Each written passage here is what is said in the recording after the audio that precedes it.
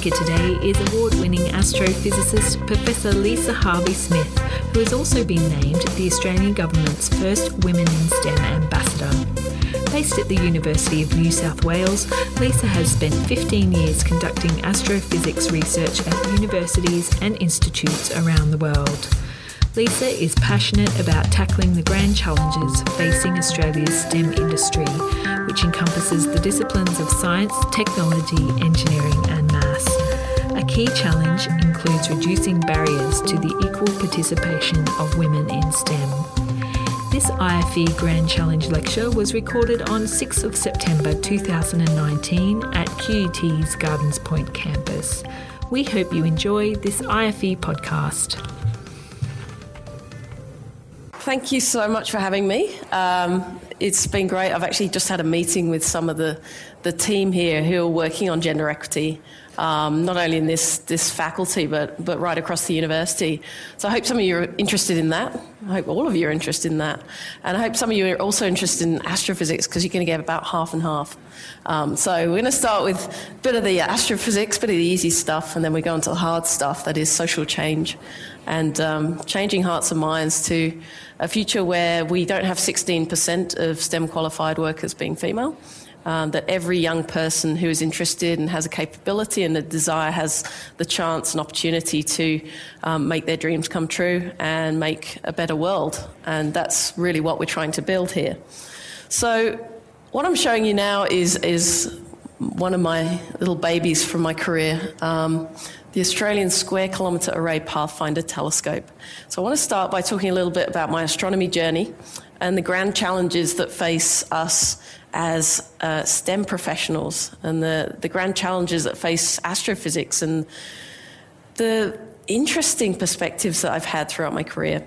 And then we'll go on to my current challenges. So this is a picture of me when I was 16 years old. Recognise the... Yeah? And I'm pointing at something. Who can guess what I'm pointing at? Halley's Comet. That's a common guess. It's nearly Halley's Comet, but it's 10 years too late. So who actually saw Halley's Comet in 1986? Winners. This is great, but I didn't. I didn't see it because I was 6 years old. My dad and I went outside into the garden and we looked for Halley's Comet.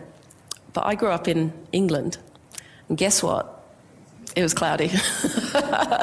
So I never saw Halley's Comet, but looking for Halley's Comet and going out with my dad in the garden and looking at the stars and asking questions why.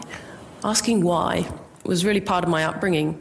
I was born in a small place. I guess I grew up in a rural area, so a lot of my time as a kid was spent playing, riding bikes, climbing up trees, and walking around the countryside and looking at how the seasons changed and how nature changed and asking questions. And although my dad didn't necessarily know the answers, we would go and find out the answers together, and we would try and figure out how the world worked. And that was really where my love and passion for astronomy and the rest of science came from. So back to the comet. I didn't see Halley's Comet, but 10 years later, I got such an interest in and a love for astronomy just by looking at the stars with my dad, that I got this amazing opportunity to see a comet that just came out of nowhere. So Halley's Comet comes every 76 years. We see it. It's a huge sort of rock flying around the sun in a highly elliptical orbit, so a nice egg-shaped orbit. It goes really far away from the sun, and it comes right in and starts getting hot, and the ices and gases start evaporating. The ices evaporate into gas, or they sublime straight into gases, and they create this amazing long tail behind the rock. So that's how the comet works. It gets hot when it's near the sun. The word comet actually comes from the Greek, kometes, which means hairy. So it's like a hairy star. So that's how they thought of it, like whoosh. That's kind of a dog with its ears flapping out of a car window. So that's how they imagined the comets, but now we know we've been to them with spacecraft. We know what they're made of, and we can see them. So this comet came along, Hyakutake, it's called, in 1996, and it was really just one of the best selfies you could get as a young person looking at the night sky. So this comet came along, and I decided astronomy was for me. Now, I didn't go to school after the age of 11 because basically schools were full of gender divides that kind of weren't cool. So I got to 11 years old, I'd been to primary school, and I became aware that the secondary school that I would have gone to, had I just gone to my local school, wouldn't let girls wear trousers. And they wouldn't let girls do woodwork and machinery. And they had all these weird divides, which, is absolutely nonsense, but the girls and boys had to play different sports. So all these kind of things were affecting the way that I saw my future. So instead of going to school, I taught myself at home.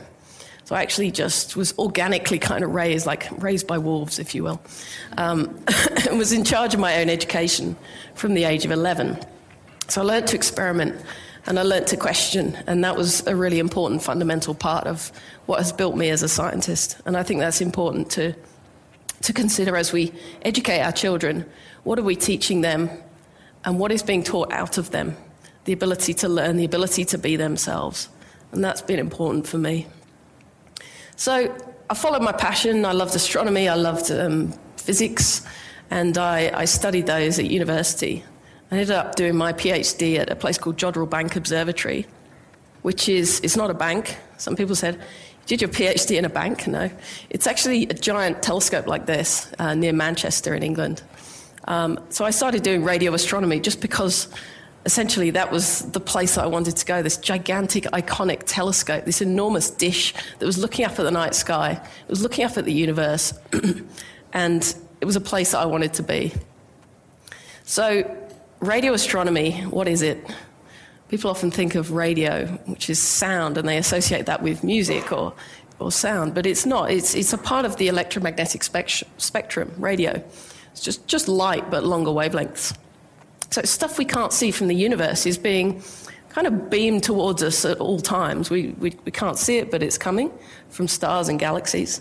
And we use these enormous ears to actually listen to the universe in radio waves. We also do that with X-rays and gamma rays and other types of rays, and light as well. But each of those colours as parts of the electromagnetic spectrum teaches us something different. So I want to show you now a picture of what you would see if you had radio eyes, or if you point these radio telescopes at the sky, what would you actually see? So it kind of looks like a starry sky, doesn't it? But they're not stars. None of those things are stars. You can't see really any stars when you look with a radio telescope. So if you look up with your eyes, obviously you see stars in the night sky. What you see when you look with a radio telescope is you see huge energetic galaxies with supermassive black holes at the centres, with hot gas swirling inexorably to their death and doom. And you see also exploding stars. And you see amazing regions of gas that are very, very cold but are forming new stars. So you see things essentially that you wouldn't see with other types of telescopes. So that's why we use radio telescopes, because we see all these different objects. And when we build telescopes, we are building time machines. And that's a bit of a flippant remark, but it's actually true. We can't go forward in time, but we can look back in time. We can literally take pictures that show us and build up the history book of our universe. So how do we do that? Well, it's because of the speed of light. So light travels incredibly fast, 300,000 kilometres per second. So it would go around the Earth about 8 times in a second. So that's its speed in a vacuum. When light comes to us from the sun, it takes millions of years for the light to get from the middle of the sun to the outside of the sun, because it keeps hitting things and getting absorbed or re-emitted. But once it gets to the surface of the sun after millions of years, then travelling from the surface of the sun to us, to our eyes, takes 8 minutes. So the 8-minute rule for the sun, if it switched off, we wouldn't know for a few minutes. What would you do in those minutes? Now, if you go further, not just the sun or our solar system, but to the nearest galaxy, the Andromeda Galaxy, the nearest big galaxy. That is 2 million years of time for light to get from there to here. So when we look at the sun, we're seeing as it was 8 minutes ago. When we look at the nearest galaxy, we see it as it was 2 million years ago. Because the light has taken that long, it's encoding. It's like a fossil relic of what that thing used to look like. And that's traveling to us, that signal. So when we build telescopes, that help us to see further and further into the universe, they help us to see back further and further through time. So we're essentially like paleontologists or fossil hunters or people who dig through the record and find different elements or different chemical balances from the history of our Earth. We're doing this with the universe. So as we zoom through our universe with our telescopes, we are looking back in time, millions or even billions of years, which is really cool. So I've actually made pictures of things myself that are billions of years old. And you're actually seeing something that happened before there was life on Earth or before the Earth even existed. And that's pretty incredible. We can do that routinely. So as astronomers, we try and build bigger telescopes for that reason, to peel back the layers of history of our universe. And one of the biggest telescopes that we're trying to build at the moment is the Square Kilometre Array. I'll tell you what it means in a second, but it's a global project of more than 10 countries getting together and saying, we need to build a bigger telescope. We can't do it alone. We need to use all of our landmass, firstly. We need all our ingenuity, and we need to cooperate because guess what? The stars are different in the northern and southern hemispheres. So the Brits can see all the good stuff.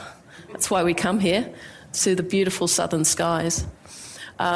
So a lot of countries involved, from China to European countries, Canada, none in South America at the moment, but we have South Africa as well as a partner, and Australia. So this is a huge project to build a telescope made up of tens or hundreds of thousands of smaller telescopes. So they work as a team.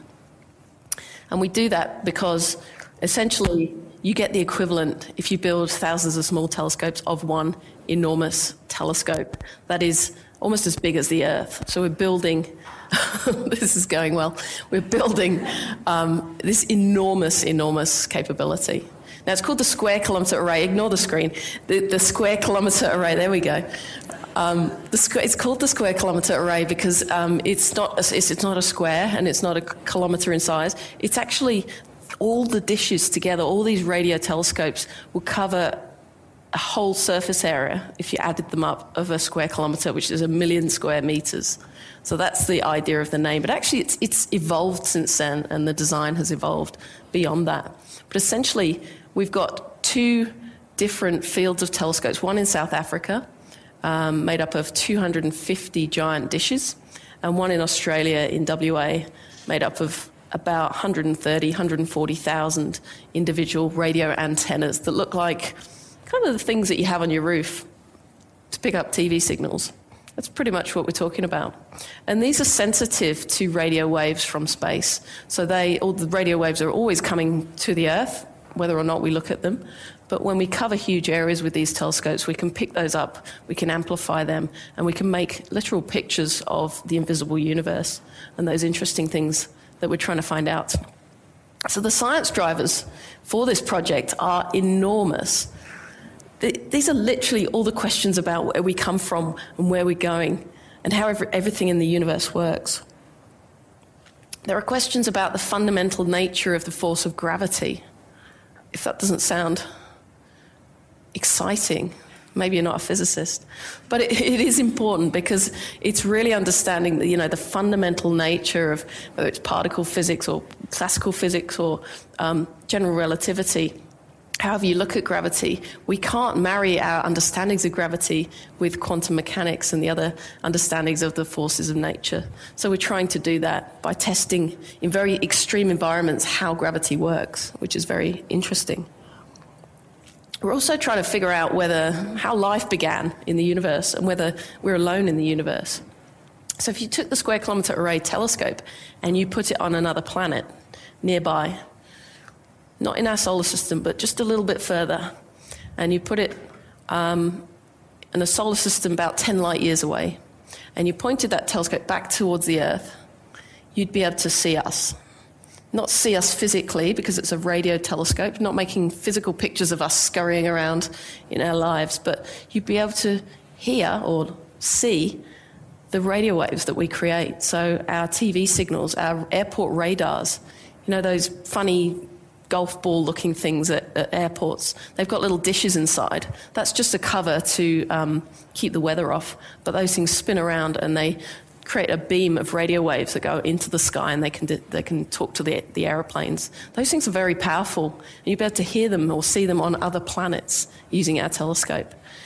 So literally, if we build this, when we build this in 5 years or so, and we switch it on, if there are aliens out there using airport radars, within 10 light years, we'll see them. It's not very likely, but it's absolutely possible. What else are we looking at? We're looking at the cosmic dawn. That's a lovely, evocative name, isn't it, for a project? The very first stars and galaxies that ever existed. So if you've ever managed to avoid the Big Bang Theory, that TV show, well done. But if you haven't, you'll be aware that the whole universe was in a hot, dense state.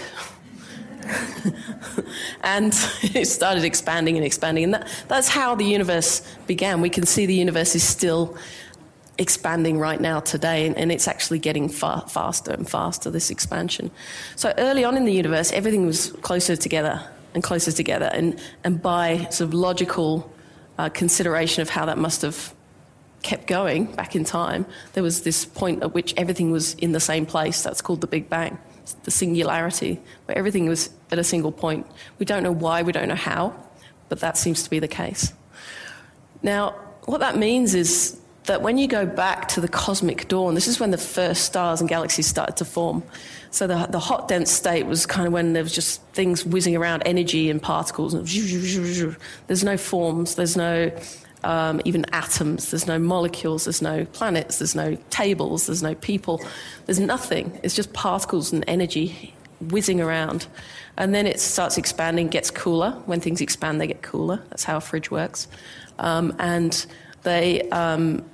the particles start sort of dropping together and going, oh, we've got forces that are kind of making us go together, and it's not so crazy here, so we'll start sort of forming atoms, and then we'll start forming molecules. And then the universe was full of gas, and it was just kind of a fog. There was no stars and galaxies. And then it kept expanding and cooled, and then gravity started going, okay, I can start to build, by pulling stuff together, build stars and galaxies and black holes. And at that point, about 13-point-something billion years ago, we don't know quite what, the first stars and galaxies formed, and they started burning a hole in that fog. So when we look back to the beginning of time with our telescopes, and that's quite dramatic, but we look back to the beginning of time, we would just see a fog. And then we haven't done it yet because we haven't got a telescope powerful enough, but that's what we're trying to build. When the first stars get hot, they burn a hole in that fog, kind of like headlights through a fog. And then we start to see a signal of the cosmic dawn, the first stars burning holes in this fog. That's what we're looking for. We're looking at cosmic magnetism. There are lots of forces of nature. Gravity is one. There are strong and weak nuclear forces. There's magnetism, electromagnetism. That's all the light and all that stuff. And cosmic magnetism as well, magnetic fields in space. They actually shape things. I've studied this for a number of years and done research on the way that, you know, the Earth is a magnet. It creates a magnetic field because it's got iron in the middle and it spins around. And that's a dynamo. If you're over 35, you probably know what a dynamo is from your bike. We didn't have those battery-charged ones. But so a spinning metal creates a magnetic field. So certain types of metal. And the Earth is a magnet, and the sun is a magnet. We can see the sunspots, we can see the solar flares, we see the effect of that when parts of the sun spew out and they fly towards the Earth and they fly into our atmosphere and cause the aurora, the southern lights. That's a beautiful thing. And then galaxies are spinning around, and they're magnets too. So galaxies have a whole... Galaxies are like... Our galaxy is a spinning disk of 200 billion stars, and it has this amazing magnetic field. It's incredible. So that's another thing that we're looking at, the effects of magnetism on our universe and how it helps to create stable galaxies and create stable stars. So what's happening right now? So we haven't built the Square Kilometre Array yet. We've got an international treaty, it's just been signed. So all the countries have agreed to put money together and do this. But we have started, about 10 years ago, we started actually building stuff and doing stuff. So South Africa is a major partner and will host 200 enormous radio dishes. So they've already built an observatory in the Karoo, which is a region sort of in the middle left a bit in South Africa, to use its technical term. They've built this incredible array of 64 big radio dishes, and they've been doing science with that. And they've been building up a capability in Africa that hasn't existed in that way, in a really concerted effort to boost capability of homegrown talent by recruiting some overseas experts, but trying to boost the number of studentships, the number of postdocs, and to get faculty from South Africa and other African countries. So that's been really positive. And they've got some great results. In Western Australia, we're hosting an enormous amount of infrastructure, and that 10 years ago was built on a place with no infrastructure whatsoever, no human-built infrastructure. So one of the first things that was built was this, the Murchison Wide Field Array. So it's a radio telescope not made of the dishes. You use those when you're doing certain types of science, and then when you want to do other types of science, you use these kind of weird antenna things. Now, they really work in the same way, but you just don't need the dish because you're looking at longer wavelengths. So actually, you're looking basically at the whole sky. You don't need the dish to tell you which direction you're looking at and sort of point in that direction or that direction. These ones just look everywhere all at once, which can be really useful. So this Murchison Wide Field Array is not just what you can see here. There's actually 128 of these tiles of little spider robots, and these are radio telescopes tuned into the signals from the universe. And the picture of the night sky you can see above is actually a real image from that telescope showing the Milky Way. You see that strip across? That's a side-on view of our own galaxy and all the hot gas in our galaxy. And those little bubbles there, see the little circles in the Milky Way?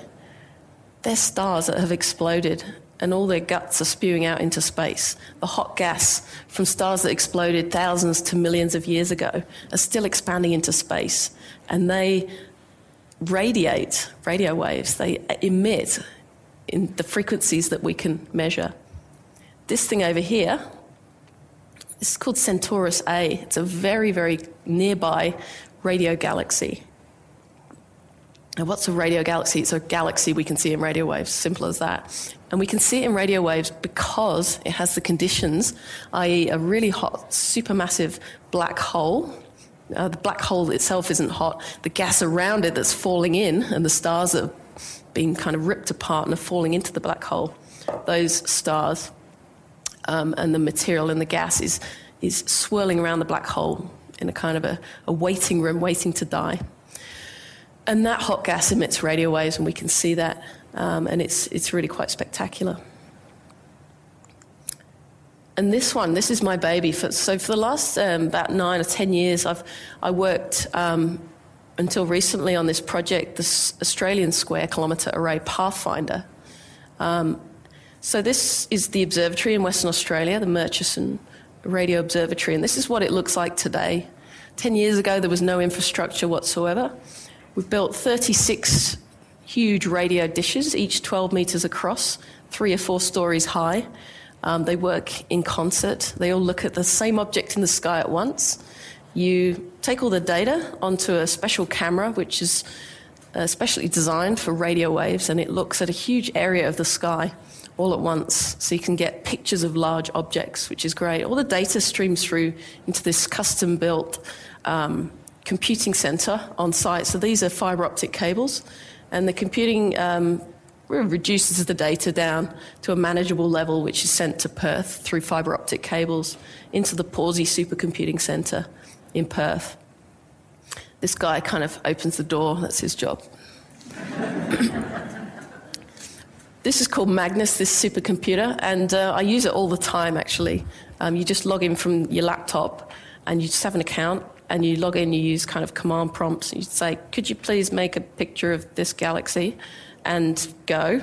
And the supercomputer goes away and thinks about it, because there's lots of people around the country trying to use the supercomputer. But you're allocated a particular amount of resource by a competitive process. And I was head of a process, a proposal for about 1 or 1.5 million CPU hours. And so you get to the front of the queue, and then it does the thing for you. And then it makes a picture. Most of the time it might say, I've made a mistake. It's very hard to make pictures in radio waves. It's a very tricky thing to do. But you try again and you try again, and then you make the optimal picture of what you're trying to get. So what are some of the cool things we've discovered, even with these Pathfinder telescopes, before this huge square kilometre array is even built in the next decade? This is a really cool picture, and it was made by a team from ANU, the Australian National University, and Naomi McClure-Griffiths is a professor there who led this work. It's a picture of, what do you reckon it is? Supernova? No, it looks like one, but that's a good guess. No. Looks like a bushfire, doesn't it? It's terrifying. We choose colour schemes that make it look dramatic. Ooh. But this is actually cold gas at nearly 0 degrees, like minus 270 degrees. So 0 degrees Kelvin, almost. It's very cold. It's actually gas in what's called the Magellanic Clouds. Who's heard of the Magellanic Clouds? Yeah? You might have seen them if you've been camping or you live somewhere nice and dark. And it's actually hydrogen gas. Hydrogen gas is all over the universe. It's like 90%, 98% of the universe is just hydrogen gas sitting there. Just doing nothing, not part of a star, not pulling its weight. There's leaners and lifters in this universe, and this is a leaner hydrogen gas, but it creates everything, and everything we are made of essentially started that way. So this is hydrogen gas. You can see the beautiful structures. You can do a data cube with velocity, and you can fly through and see how fast it's rotating and how it's clumping together and all sorts of things. So this is what the Magellanic Clouds look like if you look in the sky. So this is the Milky Way, beautiful, and the large Magellanic Cloud and the small Magellanic Cloud. And what these are like two small galaxies that are actually orbiting around in the local group of galaxies. So they're kind of captured with the Milky Way and other nearby galaxies in our gravitational dance. So they have about 1 billion times the mass of our sun, so quite small. We're 200 billion times in the Milky Way, so 200 and there's 1. So that's the kind of scale we're talking about. So really you're in a kind of a captured orbit with these galaxies. And recently we discovered that there's actually all this hydrogen gas linking our galaxy and the Magellanic Clouds. So there's actually trails as these orbit around our galaxy and around the local group. Gas kind of falls off the back. It's like you haven't secured your load and there's this kind of soil all over the road. And that's how our universe works. Now, the telescope in South Africa has done some great work looking at the middle of our Milky Way, and this is a real picture taken with the Meerkat telescope. I love the name Meerkat. And this is a radio telescope in South Africa as the kind of practice run for the square kilometre array. And this is the middle of our galaxy, the Milky Way, in radio waves. And you can see a lot of these supernova remnants where a star has exploded. So you can kind of see the guts of the star. Some of them are regions of ionized gas around a star.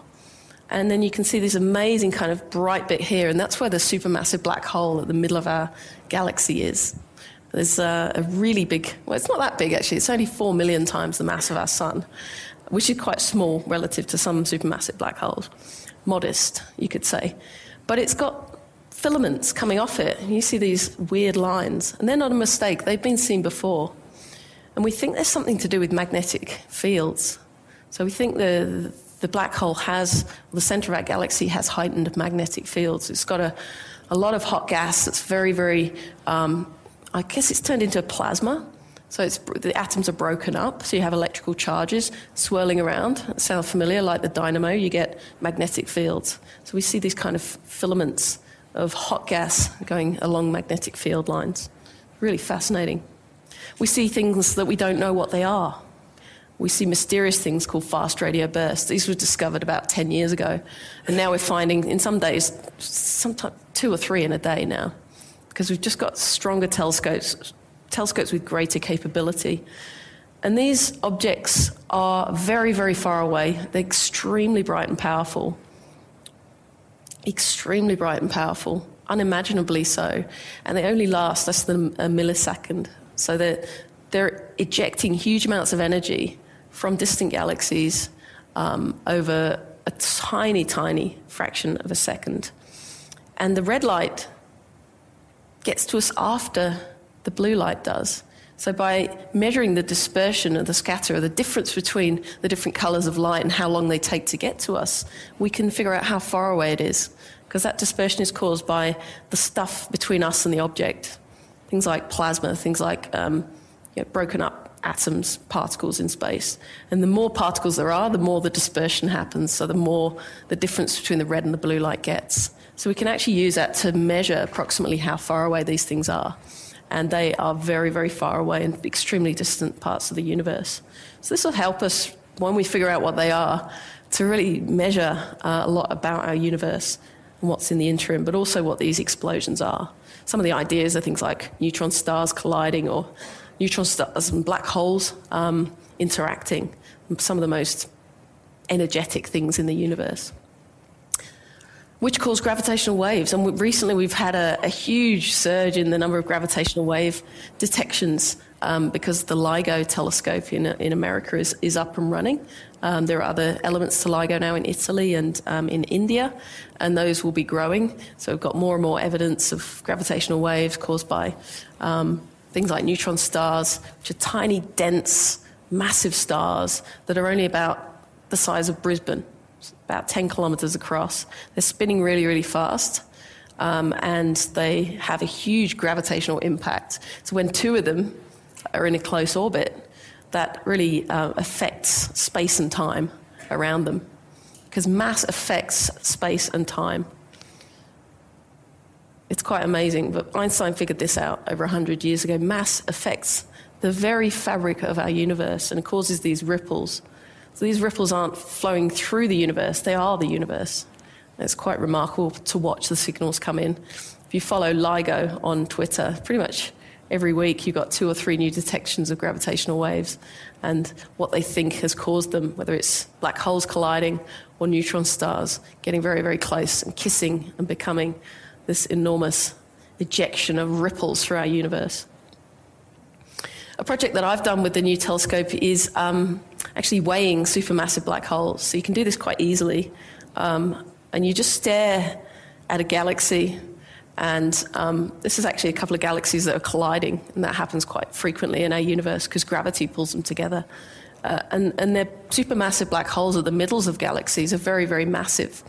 They can be billions of times the mass of our sun, billions of times. So when the new telescope was turned on, the Australian Square Kilometre Array Pathfinder, I did a project where I stared at a very distant black hole that had gas rotating around it. So stars kind of get sucked towards the black hole, and gas does, due to gravity. The stars break apart, become stretched and warped. That forms this enormous stream of gas around it. But also other gas from more distant is sort of orbiting around the galaxy as well. So you can measure the velocity of that gas by looking at the spectrum of the gas. Hydrogen or hydroxyl or methanol or different chemicals emit at different frequencies, very specific frequencies. So by looking at how that frequency is shifted by the motion of the material, we can see how fast it's moving. And that's how we do it. So we actually measure the rotation of the gas around the black hole. That tells you how massive the black hole is, simple high school physics equation. So that's a pretty cool experiment that I did recently, and found the mass of a black hole, which was billions of times the mass of our sun. Absolutely incredible. So what's next? I'll stand out in the outback next to a cross. I wasn't looking for treasure. This is the middle of the Square Kilometre Array in WA, where it's going to be. This is a surveyor's mark. So they've done all the GPS and the surveying, and they've decided where the middle is going to be. And the Square Kilometre Array is going to be built over the next 5-10 years, maybe a bit longer as it's built out. And the site in Australia is this remote site. And I was very excited to be right at the middle there. And in a few years, there will be probably 40 to 60 kilometres of Western Australia covered in these clusters of antennas, which will be the Square Kilometre Array telescope in Australia. So 140-ish thousand of these antennas put in clusters, so you can essentially form a station, a substation of all these telescopes working together collaboratively. And then you get the signal from this one and combine it with the signal from that one and that one and that one, and off they go into the distance. The reason why you want a lot of stations, 140,000 or so, is to get the fainter signals, to see the faint signals from distant space.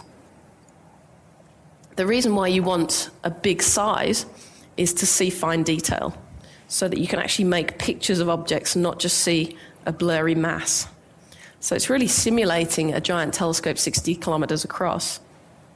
But also we do this on a global scale when we use telescope spread right across different continents. In South Africa, they're building about 200 of these dishes, and that'll be spread across the Karoo region. And these will be used to do different types of science. The Australian ones will look more at the distant universe and low-frequency radio waves, which tells you different stuff from what the dishes will show you. So it's really a complementary project. And the data challenge is enormous. So when I showed you that little video of the telescope that we have at the moment, I showed you the fibre optic cables. And there are just hundreds of thousands of kilometres of those cables bringing the signals from each telescope into one place, into a huge computer. And that's the brain of the telescope. So what you measure with the telescope is a voltage. It's not a picture because they're radio waves, right? We've got radio waves coming from space. We have radio waves coming from space. They hit the dish, right? If it's a dish telescope, they bounce off. It's just metal. It just bounces off like a mirror. And then they go into the middle where there's this special radio receiver. That's essentially a conducting material. And when an electromagnetic wave, like a radio wave, comes in and it interacts with a metal, it causes a current or a voltage in that. So that's essentially you're measuring a voltage, and that tells you the direction and the strength of the radio wave. When you add them all up, you get a picture, and that's what the brain is for. That's what the computer brain is for.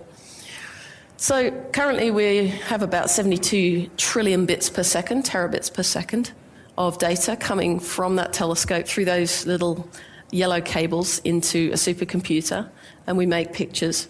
So you compress that down massively because you can't deal with all the data. So you have to average and filter and all this stuff. And you get about 80 petabytes a year archived data, so actual pictures of the sky.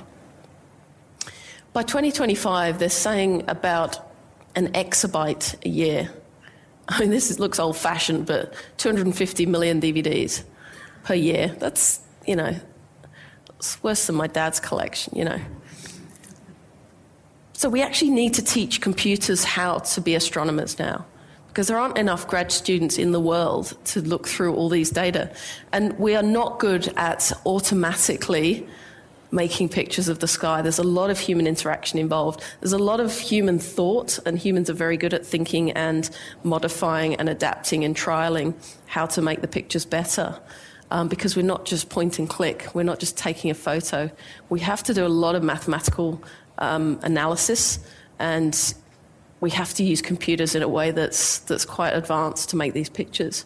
So machine learning is going to be increasingly important, and there are already a number of projects going on to teach computers to be astronomers, but they're very basic at the moment, and we're not doing as well as perhaps we will need to ramp up to this project. So this is a huge grand challenge for not only astronomy, but for many sciences, teaching computers to be scientists. They're not very good ones at the moment. So what careers will be for the young people of today, just with the SKA project in mind? Well, we need astronomers, although not as many as you might think. We need engineers, people who can build stuff, people who can design and conceive of new technologies and actually fix things too, and think of better uses of resources. We need people for education and outreach, because this is a very important way to sustain what we do as scientists and STEM practitioners.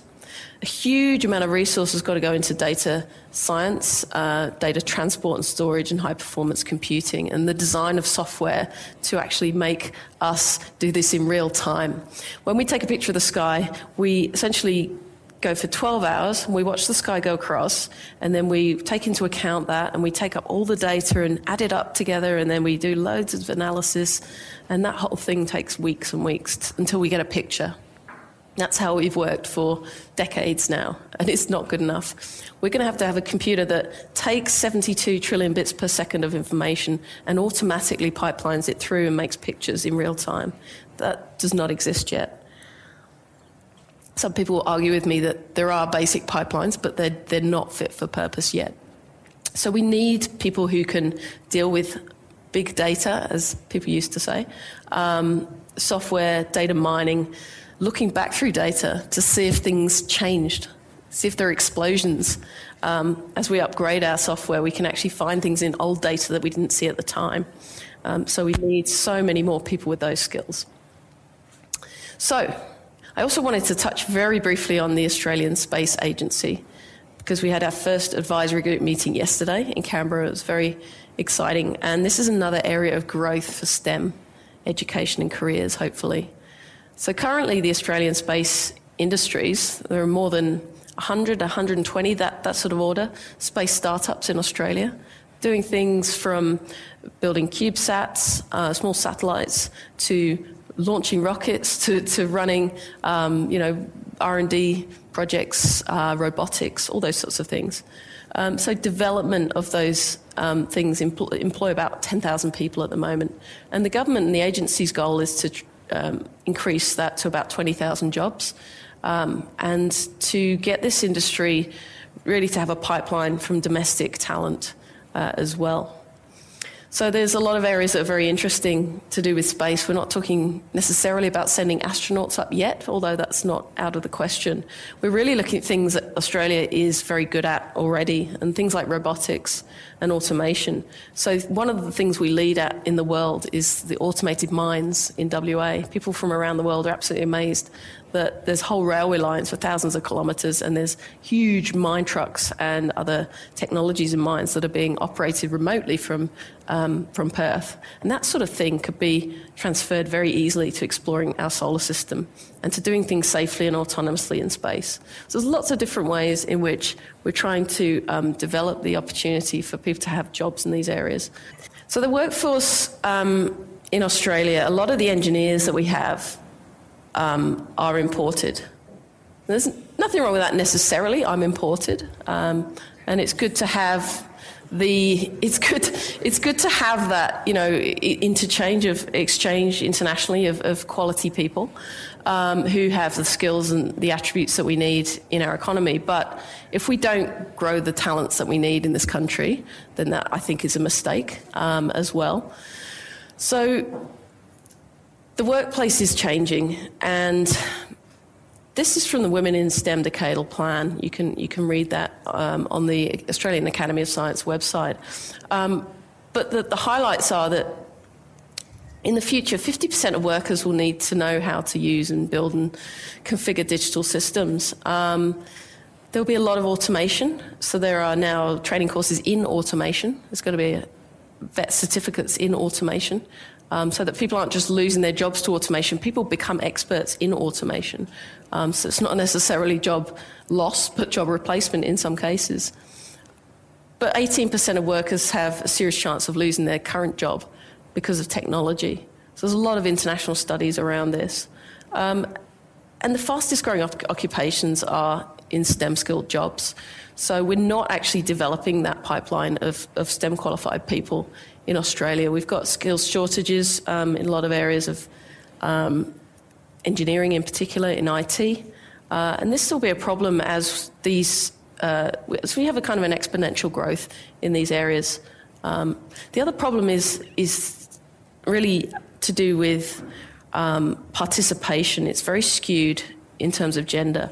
So the majority of people doing science degrees are actually female when you take into account biological sciences, health and medical sciences. But when you look at technology, and we're having a great run with technology today, we just don't have the women in IT and engineering. The numbers are less than 10% of graduates coming out of vet courses and universities who are female. So we've got this huge kind of separation between the types of subjects that girls are going into and that boys are going into in school and Year 12. And we don't have, in Year 12 subject enrolments, we're looking at engineering less than 10% female, and in computing less than 20%, whereas in biology, women are in the majority. So if we switch just 1% of our workforce to STEM jobs, we would add about 59 billion to our GDP. So there's a big economic imperative here. So it's not that there is a pie and someone has to win and someone has to lose. We need to grow that pie. And we do need to make sure that we have this workforce that's skilled to do the jobs that will exist in their lifetimes, young people. So I became the Australian Government's Women in STEM Ambassador in December. I'd just previously been doing astrophysics and lots of outreach, which is, something I think is important in terms of getting the next generation of scientists into a position that they know what jobs are available, they know what they have to do to get those jobs. But my particular role now is to work on a national level to encourage organisations to look at their practices, to get people working together and collaborating, and to get educators and the education system in a shape that is doing better, so that we're driving gender equity in STEM across the nation. So one of the first things I did was on the expert working group for the Women in STEM Decadal Plan. So it's a 10-year plan, decade, and it's really for the nation to map out what we need to do, where the problems are, where the areas in which we're not doing so well are, and the sticking points that prevent girls going into STEM education, that are roadblocks for women in their career progression and retention, and then figuring out how to do something about that. So you can't see this very well, but it's a nice sort of London Underground kind of map of, a bit biased there, of the career progression of women in STEM. And at different levels, so we have like primary and secondary schooling here, the different, barriers to progression that exist. And a lot of them are common throughout their careers. So we have then tertiary education, and we have early career, mid-career, and senior career. And they're different. This is available, again, in the Women in STEM Decadal Plan at science.org.au, Women in STEM Plan. So it's worth having a look at that document, and it's really good if you're interrogating your own piece of this ecosystem and saying, what can I do in my organisation, or what can I do in my everyday life to try and address these problems. You can see what some of the barriers are. And this is based on a huge number of research papers that were read and digested and incorporated into this work. So it's all research-based work based on an international research context. I want to give you a couple of examples of where barriers can come in that are quite surprising to some and not surprising at all to others. I talk often to teachers, primary teachers, early childhood educators, and there are gasps of surprise here, and there'll probably be no gasps of surprise from many of you. But, research exists about a lot of bias in our world. So in research commissioned by the Israeli National Bureau of Economic Research, they got grade 6 exam papers, so primary school kids. They did a maths exam. They grabbed at random half of the maths exams, put them over here, half put them over there, and they marked these as normal. So the teacher of the class marked those exams there. Then they got the other half and they took them away to the external examiner, and they removed the names from the papers. Now, this group here is graded as normal. The boys performed better than the girls in maths.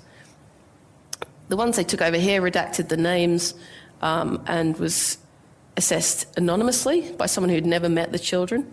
the girls perform better than the boys. So this has been done a million times, and research has been done on orchestras and auditions behind a curtain, and a huge shift in the results. So anonymizing decision-making can make a huge difference to the outcome in certain situations. There's a difference as well in the way that classes interact with teachers or educators. So these two educators who are also researchers did an experiment by videoing their own STEM class. So they were experts, they thought they were pretty cool teachers, and they looked back at their video and analysed their interactions with the students. And you can see, have a read through some of those differences between the interactions with the young men and the young women in their class. One of the biggest ones for me, the ratio of interactions with girls and boys in the class, 7-3, male to female. Girls were less likely to receive a question from the teacher and less frequently to receive a follow-up. Boys were more likely to be called to the front to do science demos. Boys were allowed to call out and demand attention, and were allowed to speak over the girls, and they were often grabbing an activity and doing it for her. And even the teachers did that. And girls were more likely to be praised for the neatness or the appearance of their work, and then given the role of recording or writing down what the team had done. So there was a huge segregation, unintentionally, in the way that boys and girls were treated in classrooms, and there's a large number of studies on this. Also, textbooks and resource materials and the decoration of the class was much more likely to encourage the young men to progress and feel that they belonged in STEM than girls. So when we look at education, there are so many examples of this, and I do a lot of work with educators trying to change attitudes and build awareness of these issues. Men and women hold these biases and behaviours. It's not a man or a woman problem. It's actually our system problem, and the way that we do this is pretty uniform. In workplaces too. So it's not just the pipeline of getting people into STEM, it's keeping them, retaining them, building their momentum of their careers, and getting over the barrier that women do huge number of hours additional unpaid work than men on average. So that is a time penalty which is built into the conditions and the conditions of merit that are defined, which help to progress people's careers. So I recently, last week actually, I was in Sydney to help launch the Male Champions of Change latest report. So this was done by Accenture, the consulting company, with Male Champions of Change. And these are senior male leaders who were taken through several year-long process of learning, and they actually look at their organisations, their practices, and they change those, and they do experiments, and they publish their results, and they see if they can make their workplaces better and more equitable. So this research showed that there were significantly more barriers for women in careers in STEM. A lot of problems were to do with lack of diversity in senior leadership. So even in areas where women dominate in general, there are very few senior leaders who are female. A lot of women feel that there's a barrier with lack of opportunities for promotion and pathway to leadership, and the lack of visible role models. There's also bullying, sexual harassment, which is a big problem with women having their voices devalued and experiencing sexual harassment in work. So a lot of these issues, they're well known, they're well researched, but there's a real need now for action and a real appetite for action. So Male Champions of Change, I think, is a great organisation because it brings together those really senior and very, powerful male leaders who have a real nuanced understanding of these issues and are driving that change throughout their organisations. And these are major companies and organisations like CSIRO, for example, and ANSTO. So what am I doing as Women in STEM ambassador? Well, I do a lot of this kind of thing, talking to people and getting an idea of the issues in different places. So different workplaces have very different issues. It's educating people, educating educators, and we have some money for a national awareness raising initiative for girls to pursue STEM study and careers. It's not just a problem with workplaces. There is a pipeline problem, although people say it's one or the other. You really need to balance the two. Not enough girls are studying STEM at Year 12, so we've really got to change the perception. The damaging perceptions that are shown in research are that STEM professionals are men, they're loners, they're geeky, and they're socially awkward. And although that may be true in some cases, the reality is actually that's not. There are women working in industries all over the world in STEM jobs, in research, and in various roles trying to change the world for the better. And young girls can actually aspire to that. But we have to connect the classroom activities and the classroom experience of STEM with the real world, and there is clearly a disconnect there. There is too many teachers teaching out of field.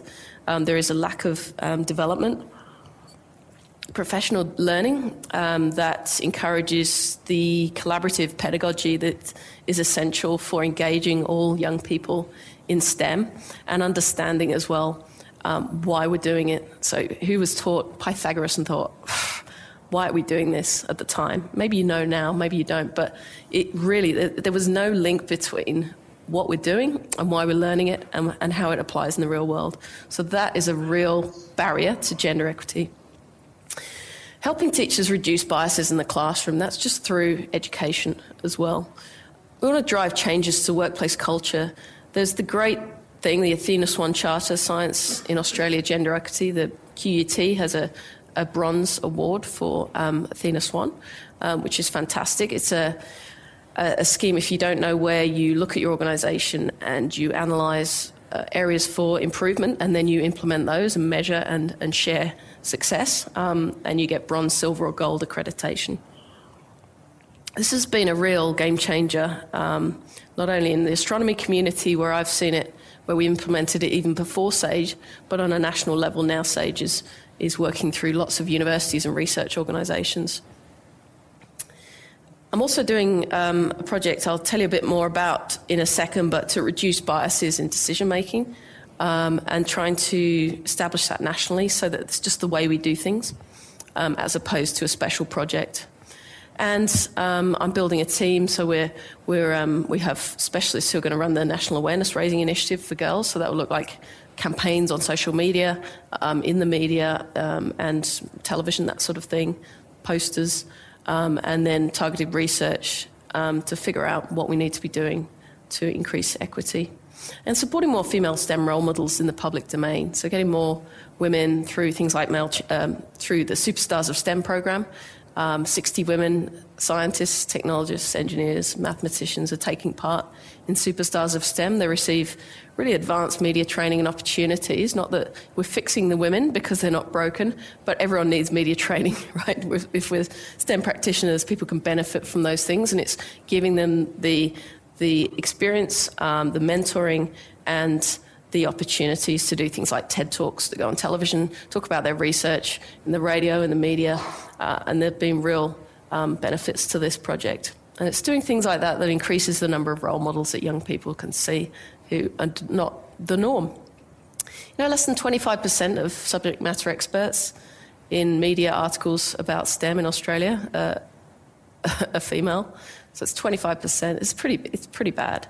So we need to have a word with the media about that as well, make this more normalised. The other great things that are happening through the government that are really useful for all of us are things like the STEM Women database. So this is the first one that was launched a few weeks ago. And if you haven't joined up already, more than 1,000 women have joined up in the first few weeks. And it's a place where you can put your details as a woman working, self-defined woman working in STEM, and whether you're a researcher in another role in STEM, you can put yourself on there and then be contacted for opportunities like media engagements, speaking at conferences, and boards, committees and that sort of thing. Hopefully fewer committees. We don't need more committees, do we? So it's really a place for people who are organising conferences and organising boards and that sort of thing to find women subject matter experts in a location that's relevant to them. So it's a really good way to engage. The other thing is the Girls in STEM Toolkit, the GIST. And this has just been launched by the government just really a couple of weeks ago again. And it's a fantastic website where it's got information for parents, for teachers, for young people themselves about STEM careers. And it's targeted towards young women. It's really, really good database. It's a really good resource. And I hope that will be used a lot more, and we'll be promoting that a lot more in the future. So, for 16 years, the Hubble Space Telescope has been taking data and been asking researchers to send in ideas for the research they'd like to do. So they apply for time on the Hubble Space Telescope, and a committee decides who gets that time and how that's allocated. So they've been doing that for a long time, and every single year for 18 years, I think it was, male applicants were far more likely to be given time than female applicants. Well, not far more. It was a reasonably small effect year on year, but every single year it was skewed towards men, and cumulatively it was a big effect. So they changed things up, and they removed gender pronouns and names from the applications. This has been done a million times, different places. And guess what? Overnight, there was a 10% swing, and it was nearly 50-50. Okay, so, within the errors, it was equitable. And it also affects people from cultural minorities as well. So this is a great way, in some circumstances, to reduce cognitive biases, unconscious biases, which we all hold as men and women and everyone else. So we all hold these biases. There'll be subtly different biases for each one of us. You can look at what they are on the Harvard implicit association tests. They're really good to do. So Harvard have these tests you can do, and you can see what your biases are. I'm biased to think that white men are scientists. That's my bias. I took that test 3 weeks ago, and it's still the same. So they don't change. You can educate yourself, but your biases often remain. So that's the fact. So we want to implement this more in Australia in decision-making processes, in our telescope committees, in our supercomputing committees, in the time allocation of resources and research funding. So we're launching a trial of anonymised review in Australia. So the letters will go out on Monday, inviting major organisations, funding organisations, and these committees to take part in a trial to actually identify areas where their decision-making would be improved by this methodology, and then to do it as a research project and figure out the results. So this is, I think, going to be a really good way to catalyse change in the decision-making that we do around how we allocate our resources. And I hope that this will bring some real big changes, because sometimes it just takes someone to do something, and then that really ripples out. Another thing I've done is I've written a kid's book with a little girl on the front and a wombat. And it's called Astrophysics for Bedtime. It's Under the Stars. And this is just a little project on the side, really, for me. But I love talking to kids, and I love enthusing young people with astrophysics, because that's, it's an exciting subject, and it's something that can really capture people, adults and children. So I wanted to mention that, the fact that I've just written that. In fact, you are the first people in the history of the world to be able to buy that book, because it's not even launched yet. I will be signing copies later. But it's bedtime stories for adults and children to share. So it's about kids around 6 to 12 years old, primary school. And each story is essentially, it's non-fiction, so it's factual. It's things like, why is the sky blue? What happens if you fall into a black hole? And why does Jupiter have stripes? And all those kinds of questions that kids ask about space. You'll find some interesting factoids about how meteorites are sometimes made of astronaut poo as well. But I think we need more things like this in the public domain. We need more documentaries fronted by women. We need, I've done some television myself, but you always see the same international famous names, and they're always men in these documentaries. So we need more women engaging with the media in a big way. We need more books written by women or with female protagonists, and we need more diversity. So this is the kind of thing we're trying to build up. So what's at stake? What happens if we don't bother and we just go, it's fine, we'll just carry on as we are? Well, about 1/5 of the world's workforce are going to be affected by automation. So this is a disruption we can't ignore. It's absolutely imperative that we ready our young people and ourselves for this disruption. It will happen in our careers, even if we're in the middle of our lives. By 2023, STEM occupations will grow by more than 10% in this country. That's a projection. So can we meet the workforce needs by increasing female participation from 17% to something much more reasonable? Because what's at stake is our careers, our participation in the workforce. If women aren't participating in STEM education now, they won't be able to, they'll be locked out of these jobs, these 10% growth in jobs in the STEM domain. And that will affect our economic security. And women's economic security is a very important issue globally, but still in Australia there's a gender pay gap of 23% in STEM and 14% overall on average for full-time work, like for like, full-time work. And also the design of our world. So who designs our world? Women are 17% more likely to be seriously injured or killed in a road traffic accident because of the design of cars. It's been designed with male crash test dummies and male dimensions in mind.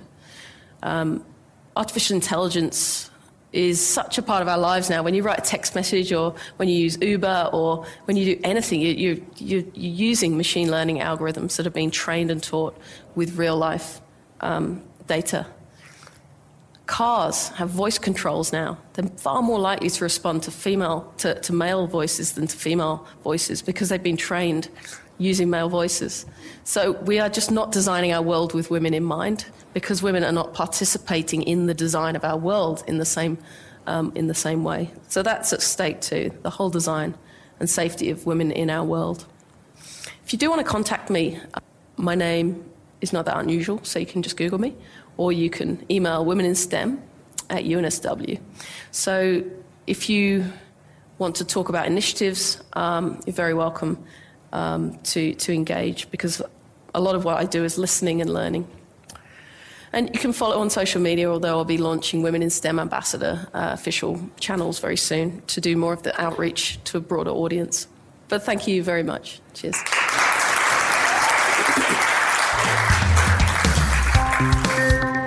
You've been listening to a podcast from the IFE. To stay up to date with our podcasts, please subscribe to our channel. You can also visit us on the web at www.qut.edu.au/IFE, and we're also on Twitter at IFE_QUT and Instagram at IFE.QUT. We really hope you enjoyed this IFE podcast.